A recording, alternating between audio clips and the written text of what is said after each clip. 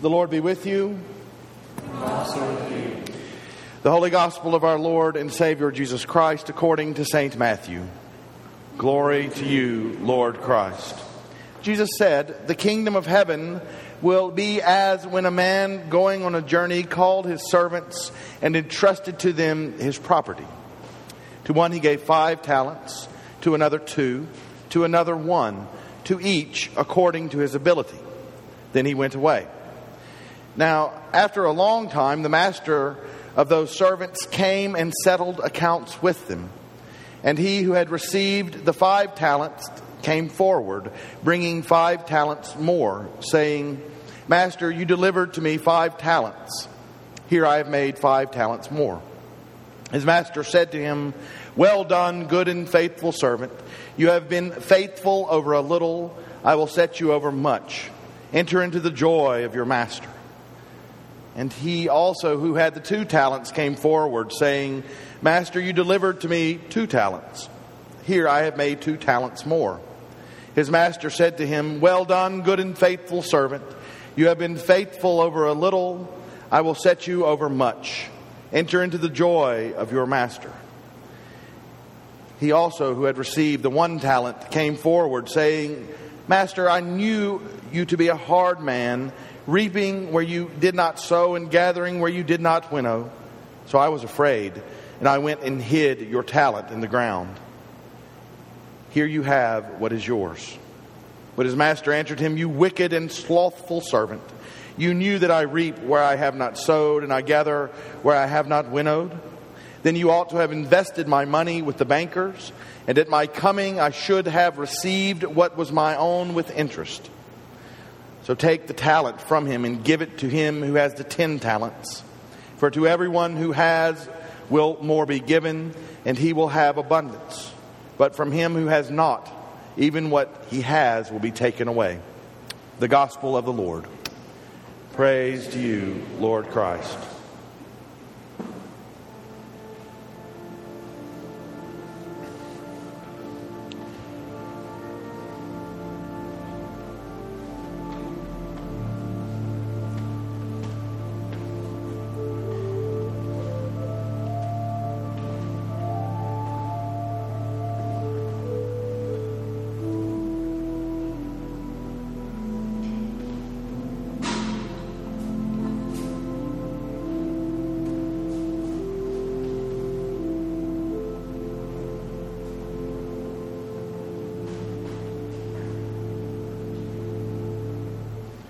Grant, O Lord, that thy word only may be spoken and thy word only may be received. In the name of the Father, and of the Son, and of the Holy Spirit.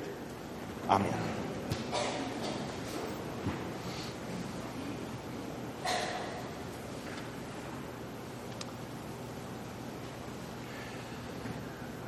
From a very early age, Sam dreamed of being rich and powerful, while other kids dreamed of being baseball players or firemen or president of the United States. Sam dreamed of being a powerful and rich businessman. And Sam had what it would take to live into that boyhood dream. He was very smart, handsome, of good stock, witty and winsome, and he was a great judge of the souls and characters of others. Sam could win people over and influence them into doing whatever he thought needed to be done. He was a natural-born leader. Sam excelled through high school, voted most popular, most likely to succeed, and homecoming king. He was a hometown hero and a person whom everyone loved. Sam was able to choose his university, and as you could probably guess, he excelled there as well. He was at the top of his class, the president of several societies, and one of the most admired in his fraternity. Now, Sam, because of his prowess, charm, and achievements, was able to take his pick of business internships. And in all those things, Sam excelled. By the time he earned his master's degree, Sam was well connected and had Fortune 500 companies fighting over him. Sam took a position with a very aggressive investment company. While there, he learned a great deal.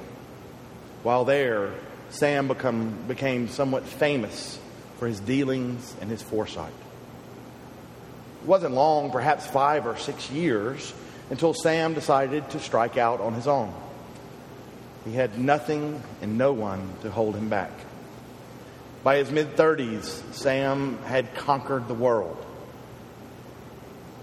He had 6 houses, boats, cars, multiple hobbies, multiple companies. He'd taken a wife, had several children. And they had, by every outward appearance, a rich, wonderful, successful life. Now, Sam continued in this way the rest of his working life, buying and selling companies and investments, buying new and different houses, cars, boats, and taking up new and interesting hobbies. Sam traveled with his family. They took several months of vacation every year. They saw the world several times over.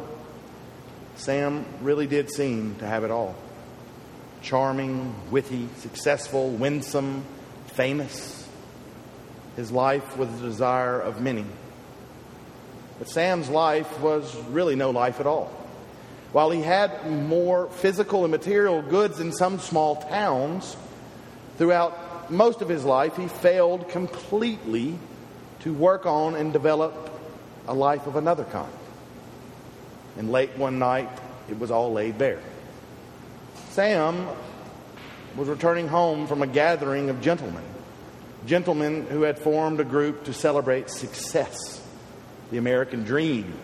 They spent the evening smoking cigars and drinking scotch, spent the evening swapping stories of financial conquest and takeover. While Sam drove home, he swerved to miss a wayward dog on the highway and inadvertently crashed head-on into an incoming car. He was killed instantly. Now, an odd thing about this crash, the person in the other car was very much like Sam. Smart, handsome, of good stock, witty, winsome. And he too was a great judge of the souls and characters of others. The driver of the other car had a very similar opportunity in life. Yet even though both shared similar talents and qualities, this man chose a different path.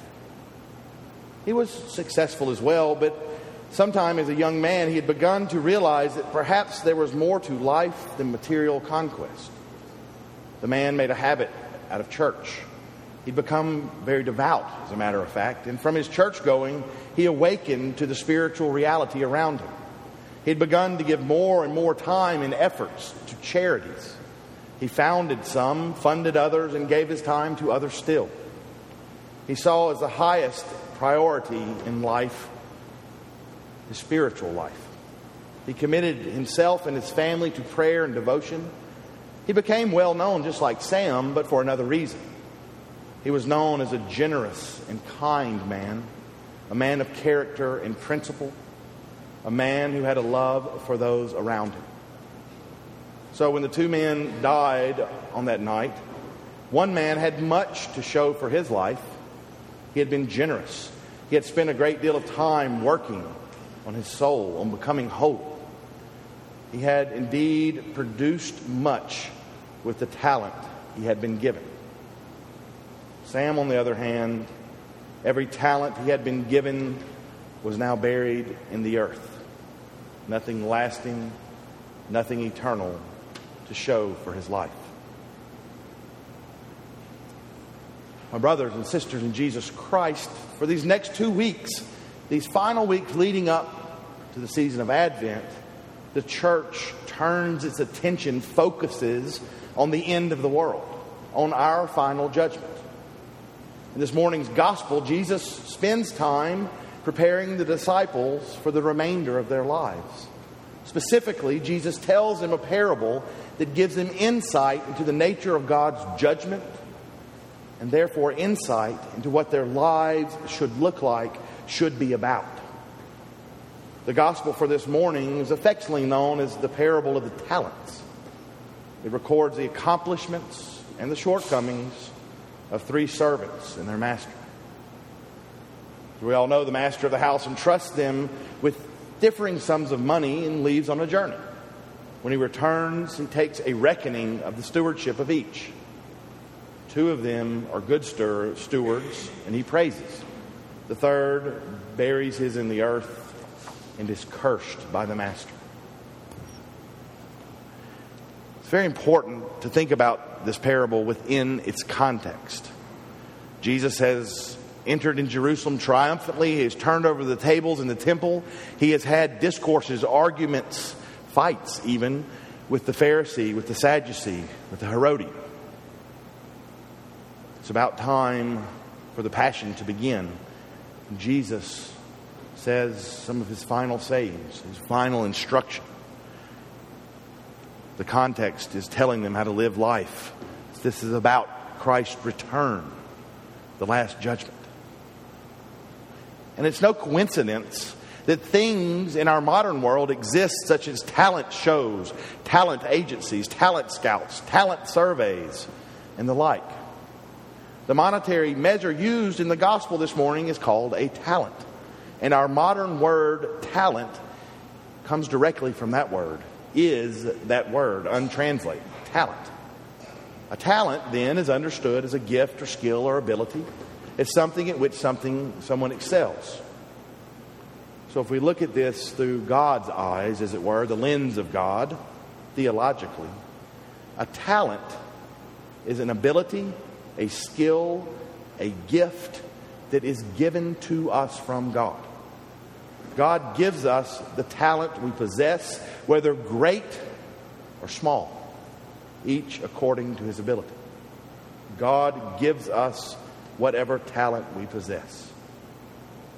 So between our Lord's ascending into heaven before Pentecost and before his returning to judge the world, or looking on a personal level, in our lifetimes and before our deaths, we are given talent, God-given talent, and asked to make something of these talents. Now, there's one particular verse in this morning's gospel that I think is pivotal in understanding this passage. 25:18. But he who had received the one talent went and dug in the ground and hid his master's money. Now, this man literally left the property, the land of the master, and buried his talent in the earth, dug a hole and buried it. Now, if we're paying close attention this morning, we'll pick up on something very telling. We can assume that the other two servants used their talents on spiritual pursuits, spiritual investments, on furthering the kingdom of God. The third servant, however, buried his in the ground. Now, while you can understand this verse as the third servant did nothing with what God gave him, you can also understand it in a more active manner. And I think that's how it should be understood. The third man who buries his talent in the earth is indeed active and uses his talent, makes use of it, but he uses it on earthly things, things that do not heal or save his soul, things that do not make him holy, things that do not further the kingdom of God. This man uses what God has given him for worldly things, worldly pursuits, and is no better off, no more holy when the master returns for reckoning. The third man worried only with physical and material, fleeting and passing things to the detriment of his soul, to the detriment of God's kingdom. And when the master returned, he was empty-handed, having done nothing lasting. Beloved, we are all given talents. We are all given talents. Some, many and great. Others, smaller and less obvious. But we are all given talents. As we think about our judgment, as we prepare ourselves for the end of the world, the coming of Jesus Christ, this gospel forces us to think about how we use what God has given us. Are our talents put to use in a godly and heavenly manner? Do we use what God has given us to bring us and the world closer to God, to advance God's kingdom? Do we see as most important the health of our soul, becoming holy? Do we use the talents to keep our soul healthy through church going and prayer and devotion and works of charity and mercy? do we use our talents to further God's kingdom? If we do not use the things God has given us to prepare ourselves and to prepare others for God's kingdom, then at the end of our days we will stand before our Lord and Savior with nothing to show for our lives but talent buried in the earth. And that would be a terrible waste and tragedy. So, as Advent and Christmas approach, let us work together on the health of our souls. Let us prepare ourselves and prepare others for God's coming kingdom. Let us be diligent in our worship and prayer and devotion. Let us be about acts of charity and mercy in this community. Let us live lives so that when Jesus returns, He will look on us with great joy and proclaim, "Well done, good and faithful servant. You've been faithful over a little, I will set you over much. Enter then into the joy of your master." I promise you, you will find no better or more lasting return on any investment and no better use of your talent. In the name of the Father, and the Son, and the Holy Spirit. Amen.